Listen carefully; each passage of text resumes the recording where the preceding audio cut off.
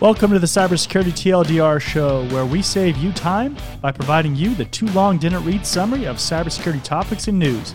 You can find us on YouTube through video and all the popular podcasting platforms for audio on the go. Now let's get over to your host, John Good.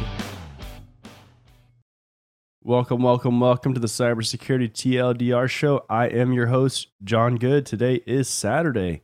This is going to be your threat intel briefing for the week of June 3rd, 2022 through June 9th, 2022. If you're joining us on YouTube, make sure to like, comment, and subscribe if you enjoy the video and you want to see more content.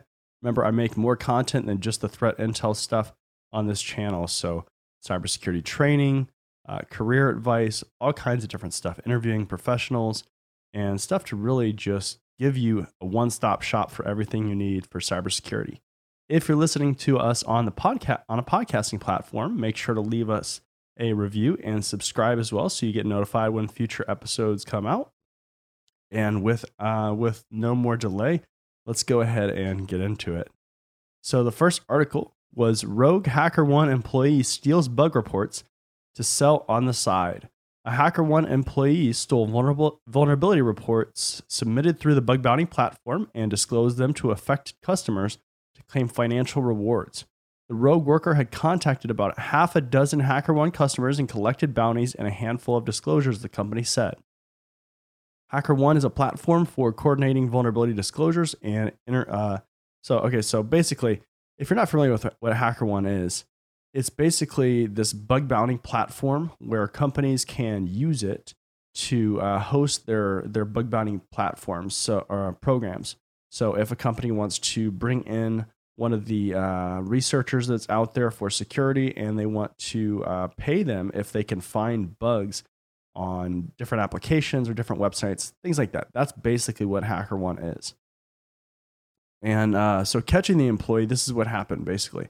On June 22nd, HackerOne responded to a customer request to investigate a suspicious vulnerability disclosure through an off-platform communication channel from someone using the handle RZLR. The customer had noticed that the same security issue had previously been submitted through HackerOne. Bug collisions where multiple researchers find and report the same security issue are frequent. In this case, the genuine report and the one from the threat actor shared obvious similarities that prompted a closer look. HackerOne's investigations determined that one of its employees had access to the platform for over 2 months since they joined the company on April 4th until June 23rd and contacted 7 companies to report vulnerabilities already disclosed through its systems. So, with this is one of those cases where you have a rogue employee who is able to kind of manipulate the system and abuse the system. And I think on this, it's unfortunate, right? Because really this kind of, I think this kind of takes advantage of HackerOne instead of the, kind of the client systems or the clients, right? Client companies. But, at the end of the day, when you think about employees, you have to think about doing things like background checks and really just vetting your employees. And then, once they get into the company, you have to do things like least privilege and have kind of checks and balances and things like that are in place. I think that, on this, it might have been difficult to identify without seeing this stuff on other platforms, right? Because likely with any insider threat, a lot of times they have legitimate access. And so if they are able to, in their mind kind of photograph information, then that's a hard thing to catch, right? But definitely just an interesting article in general, because we don't typically hear about these bug bounty platforms having people or insiders that just go rogue, right? Typically they're in it for the good. So I just thought this was really really interesting article. Next article. Patchable and preventable security issues lead causes of Q1 attacks. So in this article, it says 82% of attacks on organizations in Q1 2022 were caused by the external exposure of known vulnerabilities in the victim's external facing perimeter or attack surface. Those unpatched bugs overshadowed breach-related financial losses tied to human error, which accounted for 18%. The report did not let employee security hygiene or a lack thereof off the hook. Tetra revealed that a lack of multi-factor authentication (MFA) mechanisms adopted by firms and compromised credentials are still major factors in attacks against organizations. So 82% caused by known vulnerabilities. That's huge, right? Patching is hard, especially if you have a lot of systems and a lot of systems with different needs. And, it takes time too, right? So critical patches typically roll out a lot quicker than just standard patches or less critical patches. And, sometimes they don't get done, right? Or they don't get done on time because there's a lot of constraints, a lot of needs for limited resources. And, you have to prioritize patching, obviously, and it has to be tested. You don't want to just blast out patches and take down systems because, you didn't test it correctly. But 82% is a ton, right? I think that there's significant opportunity in improving your patching process. And that just kind of shows it, right? Like a lot of these exploits and these attacks and these breaches are going to be related to missing patches, right? They're just taking advantage of those unpatched systems. But then also think about this. Do you have a grasp on what kind of software is on your network or on your systems? A lot of times that's another issue. You don't always know what applications are on there. If users have administrative privileges and they can just install, software whenever they want, then that leads to issues because then you can't make sure everything is patched. And, so that's a really another issue that is tied to this is a good handle on your software. And there are automated systems like SCCM and some other stuff where you can do software inventories and, see what's on there. But, especially in less mature organizations, it just, it's something that needs to be worked on. So I would look at CIS, the top, I think it's now top 18 controls, but that kind of gives you an idea of different things, especially as you mature, what you should be focusing on. And we had a question in the chat saying, is this a video or a live stream? This is a live stream, believe it or not. So yeah, this is a live stream. So, so we have to get better at patching and then also multi-factor authentication. That's just another thing that we've seen a lot because, companies just are trying to make it easy on people to log into systems. And obviously when it's easier for everybody, right? It's easier for attackers. It's easier for users. It's easier for everybody. So multi-factor authentication is definitely something that you have to work towards. And, obviously there's a lot of talk with getting away from passwords. And I think eventually we will find some way to get there. But, until that point, you have to secure your authentication measures and, make sure that people can't authenticate without multi-factor authentication. So, next article, Microsoft Raspberry Robin worm already infected hundreds of networks. So Raspberry Robin is a Windows worm discovered by cybersecurity researchers from Red Canary. The malware propagates through removable USB devices. So malware through USB devices is not new. This has happened in a lot of cases. And one of the things that you can do, right, and that kind of can help alleviate some of the concerns on USB devices is, for one, not allowing them to come in, right, and not allowing them to plug in and all that kind of stuff, using thin clients, all that good stuff. But there are settings where you can disable things like auto run, right? So like when I plug in a USB drive on my computer, there are settings where you can disable that from automatically executing. And that's a good step, right? Like that's a good thing to have in place. But, again, you generally, right, a lot of times people don't really have a legitimate need to have a USB drive or device in a lot of companies, right? because a lot of the communication is internal. There's not a lot of transferring it to some other network or something like that that's legitimate. And, so I think you just need to be a little bit more strict with how you allow things. But anyways, malicious code uses Windows installer to reach out to QNAP associated domains and download a malicious DLL. The malware uses Tor exit nodes as a backup C2 infrastructure. And then it has a quote. It says, Raspberry Robin is typically introduced via infected drives, often USB devices. Raspberry Robin worm often appears as a shortcut link file masquerading as a legitimate folder on the infected USB device, continues the analysis. Soon after the Raspberry Robin infected drive is connected to the system, the user assist registry entry is updated and records execution of a ROT13 ciphered value referencing a link file when deprecated. And then they give an example as well. So it uses basically like a link file, right? The malware uses command.exe to read and execute a file stored on the infected external drive, leverages MSI exec.exec for external network communications to a rogue domain used as a C2 to download and install a DLL library file. So again, limiting user privileges, limiting what they can install. Hopefully they can't install anything.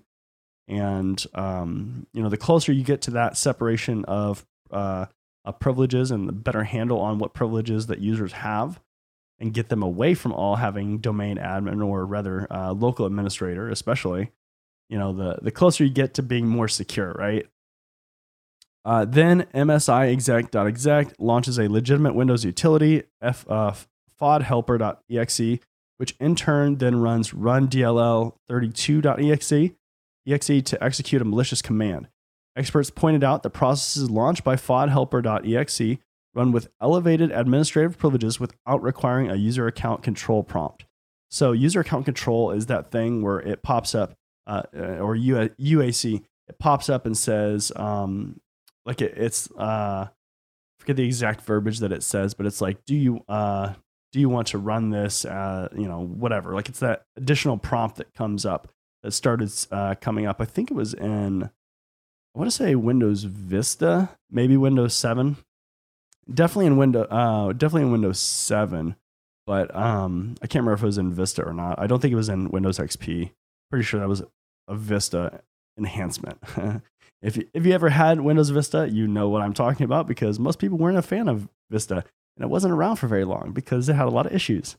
But so being able to bypass that is not good, right? That's not good for us because that is put into place so that there's an additional, mechanism, control to prevent some of this extra stuff. So it's an extra thing that has to be bypassed. So, and then, so also too, just another point that I want to make is that if you're interested in seeing the actual articles for this, definitely check out the description. I do have a link there. I have the show notes on my website, so you can go check them out there. And I have all the article links on there as well, so you can go back and look at these articles.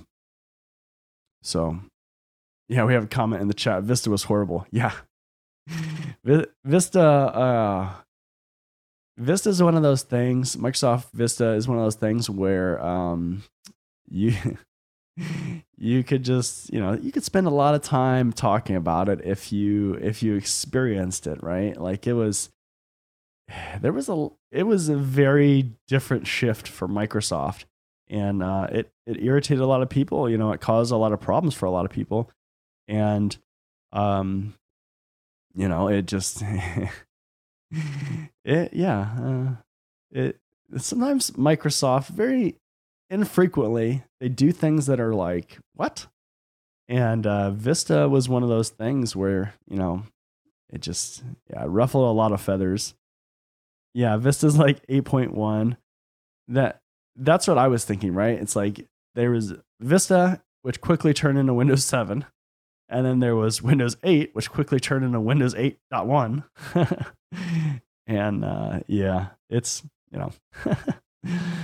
so Good times, good times. And also, too, if you're listening to this on the podcast, I did put the link to my website as well in the description, so you can check out the articles there too. So, next article: hacker claims to have personal data of 1 billion Chinese citizens. Posting on the hacker forum breach forums last week, an online user posting under the name China Dan said they obtained the information from a leaked Shanghai National Police database. They wrote the databases contain information on 1 billion Chinese national residents and several billion case records, including name, address, birthplace, national ID number, mobile number, and all the crime case details. China Dan used the hacker forum to offer more than 23 terabytes of data from the alleged breach for the price of 10 bitcoins, so the equivalent of around $200,000.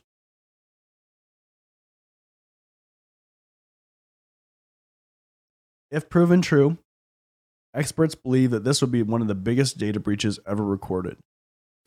So, for a police department or some like very sensitive area of record storage to be, so kind of low security, that's an issue, right? Because there's a lot of sensitive information in there. There was a follow-up article here too. It says China police database was left open for over a year, enabling the leak. So these are kind of tied. But it says what is likely one of the largest heists of personal data and the largest known cybersecurity breach in China. It occurred because a common vulnerability that left the data open for the taking on the internet, says cybersecurity experts who discovered the security flaw earlier this year. Shanghai police records containing the name, government ID numbers, phone numbers, incident reports, nearly 1 billion Chinese citizens stored securely, according to cybersecurity experts, but a dashboard for managing the accessing the data was set up on a public web address and left open without a password.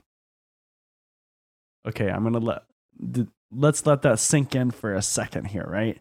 Which allowed anyone with relatively basic technical knowledge to waltz on in and copy or steal the trove of information, they said.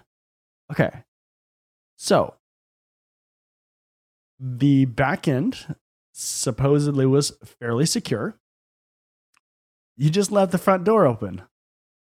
It's fine, right? Public web address with a dashboard, no password. All right, so anybody can log in, and nobody would do that. Nobody would do that. That's not something that people would do. People are naturally good, and they're not going to try to log into anything, right? Okay, sure. And I mean, it's like I don't know what to say, right? Like you leave a dashboard that can just access everything open. Good job. That is really bad, right? Obviously. And it's just amazing how you can do something like that and not ever think about it, right? Because obviously they were logging into the same dashboard and they're just like, I'm going to look at the records. Okay, yep, cool. And like, this is crazy, right? So I'm not surprised, It's like, obviously this is in China, so there's, there's some like censorship and some other things going on in there where, maybe like search and things like that, they work a little bit different, like as far as how it operates on the back end. But the whole idea is like a search engine, in general, it operates the same way. So I wonder if like on Google, so that you have these Google dorks, they're called, right? They're basically keyword, they're kind of like operators or like options and things like that you can do within your search to refine it and make it more direct and more specific. So I wonder if this dashboard, if you could find that through like Google or Google comparable search engine, right? Within China, right? Or I guess external to China, right? It doesn't this doesn't say necessarily this China Dan if this person was inside of China or outside, because obviously, either way, it doesn't really matter, right? But that's just that's so bad. It's just so bad. So I don't, if you have a dashboard that's publicly accessible and it's got sensitive information on it, you maybe this job isn't necessarily what you're cut out for, right? That's a pretty glaring hole. So, next article, Microsoft Azure now has confidential VMs with ephemeral storage. With this new public preview feature, Azure customers can create ephemeral OS disks only on the local VM storage or on VM cache or VM temp disk, thus ensuring that the data remains 100% confidential since it will never be sent to remote Azure storage. Ephemeral OS disks work well for stateless workloads where applications are tolerant of individual VM failures, but are more affected by VM deployment type or re-imaging of individual VM instances, Microsoft explains. With ephemeral OS disks, you get lower read-write latency to the OS disk and faster VM re-image. This allows customers to benefit from the Azure hardware-based trusted execution environments, TEEs, to protect their data while being processed from outside access. Data in TEEs cannot be accessed or tampered with by code outside of the TEE environment because they are designed to enforce the execution of only authorized code. So, typically with a lot of these cloud vendors, we're seeing them all the time. They come out with new improvements on their products and their services. And I think this is just another step towards that. This sounds pretty interesting, right? Because especially in the cloud, it's really about data ownership, right?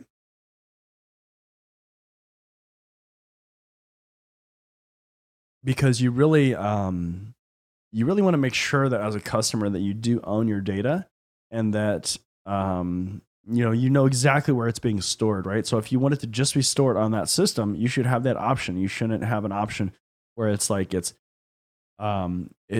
accessible on that system, but it's really stored somewhere else, or maybe it's replicated somewhere else or backed up somewhere else or something like that, and you don't really have control of that, right? Because then you get into things like, well, where's the data center or whatever where this backup is stored, because maybe my VM instance is stored within my country, and then that backup is stored in some other country, and there are all kinds of issues and stuff with cloud that you have to be concerned about depending on the type of data and stuff that you deal with and the laws and regulations that you have to abide by. So there's all kinds of things that you have to consider. And it's not really, it's a long discussion, so we're not going to really dive into it right now. But just keep that in mind. If you're dealing with cloud, if you're implementing things into the cloud, that you have to be aware of a lot of this stuff. So.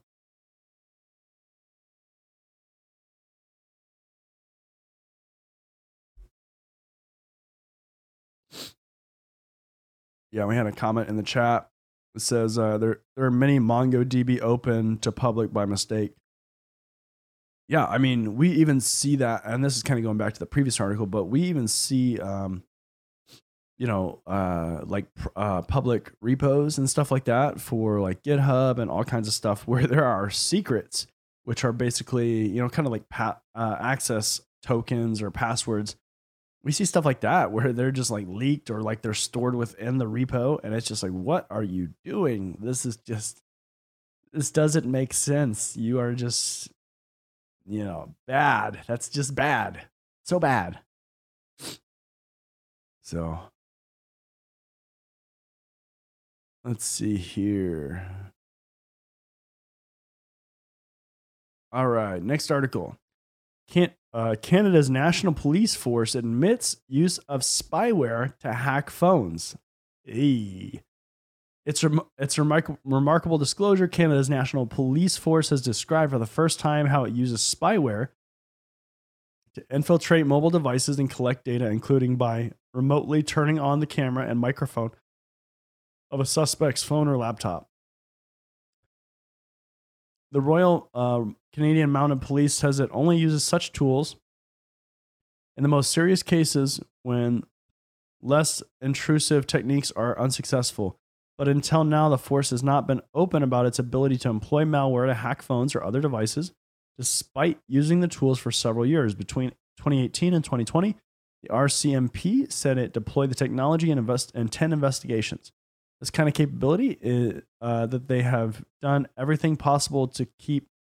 This is a kind of capability that they have done everything possible to keep incredibly quiet, said Christopher Parsons, senior research associate at the University of Toronto Citizen Lab.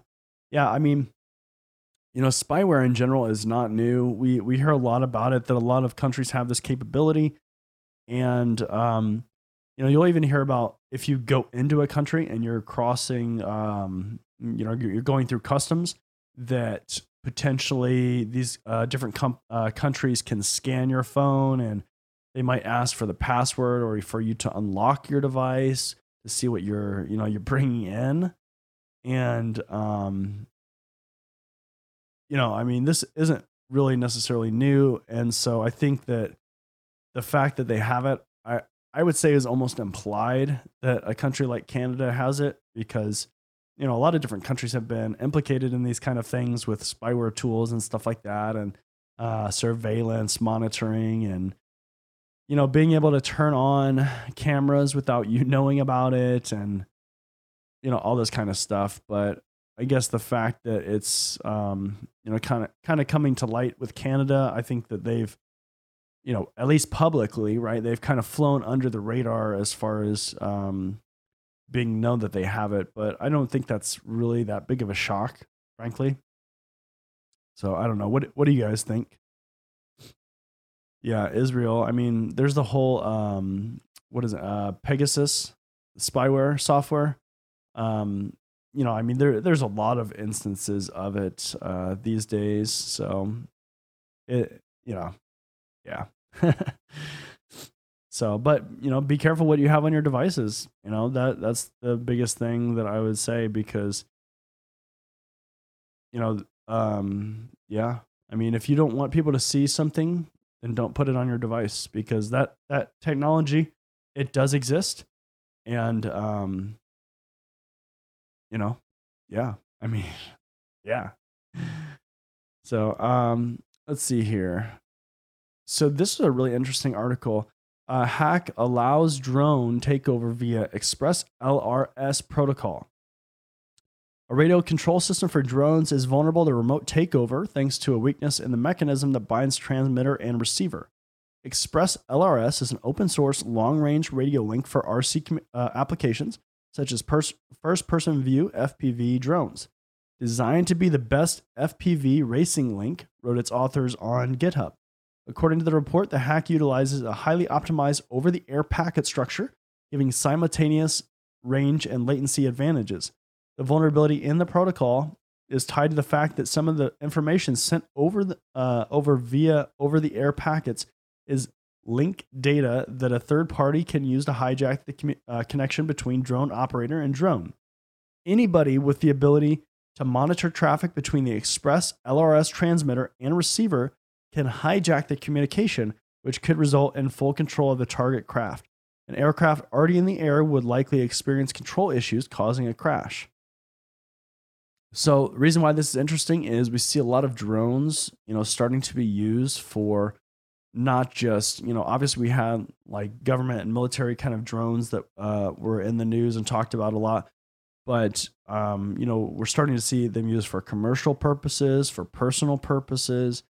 And if it's very trivial to, hijack these signals and kind of take over, right? Or even just take over the signal and cause a crash, like it says, any of those are kind of an issue, right? Because for one, if you can just take over the signal and do something and whatever, and then the other person regains the control, and then it's somehow tracked back to that person, that's an issue. If I could just cause a drone to crash into a building or something, or cause an accident, crash into cars, whatever, right? All of those are issues. And I think as drones continue to be used and used in more applications, um, something like this is there just has to be, more focus on this, more regulation.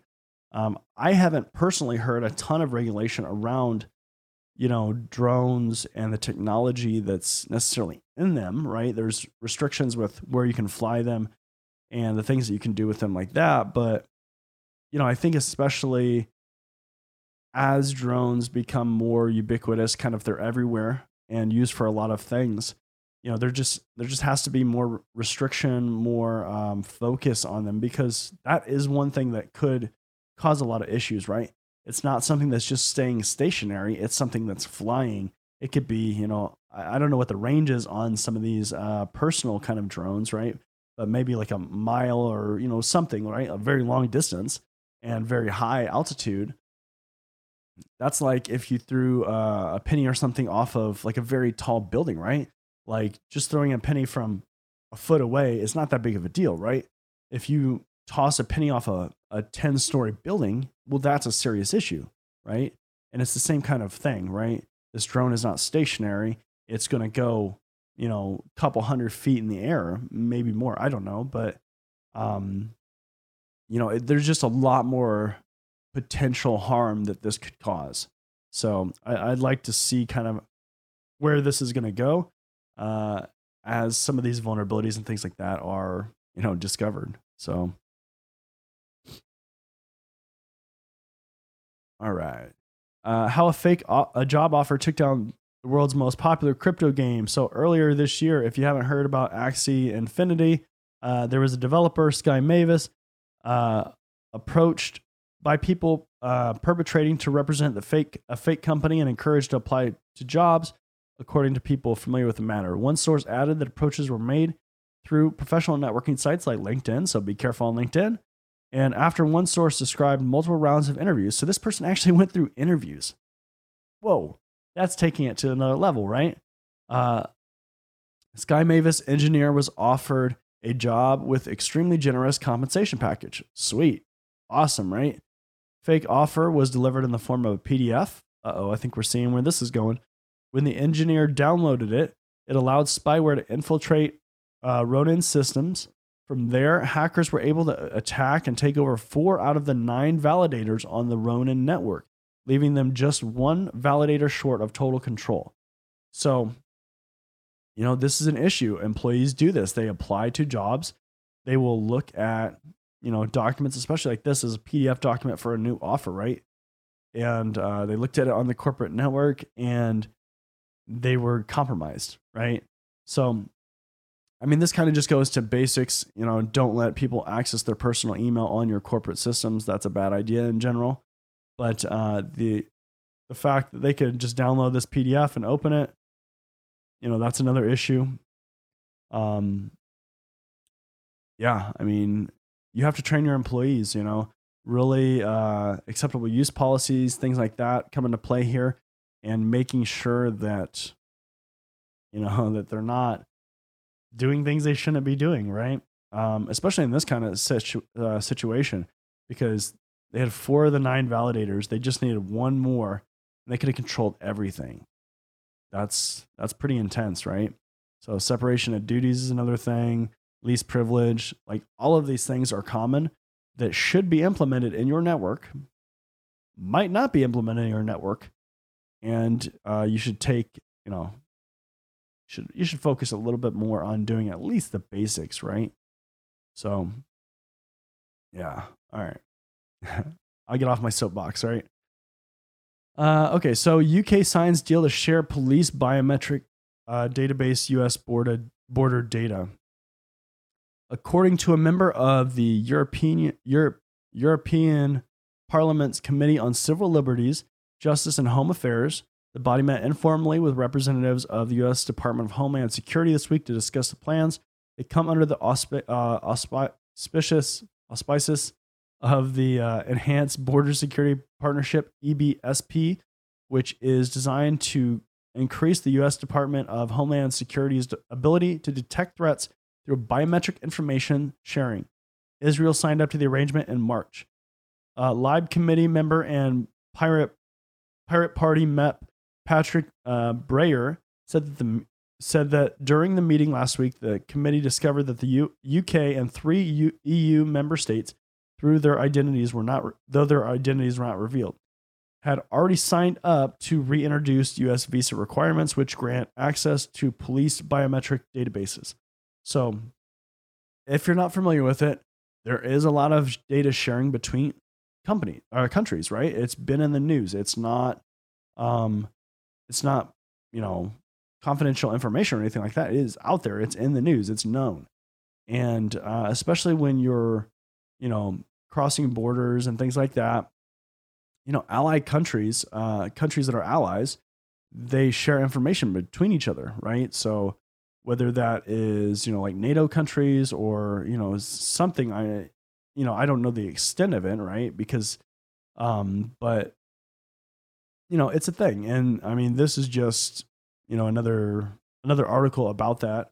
And especially, if you're trying to get visas or, enter countries or anything like that, I mean, that's why you give them your passport. They make sure everything is, on the up and up.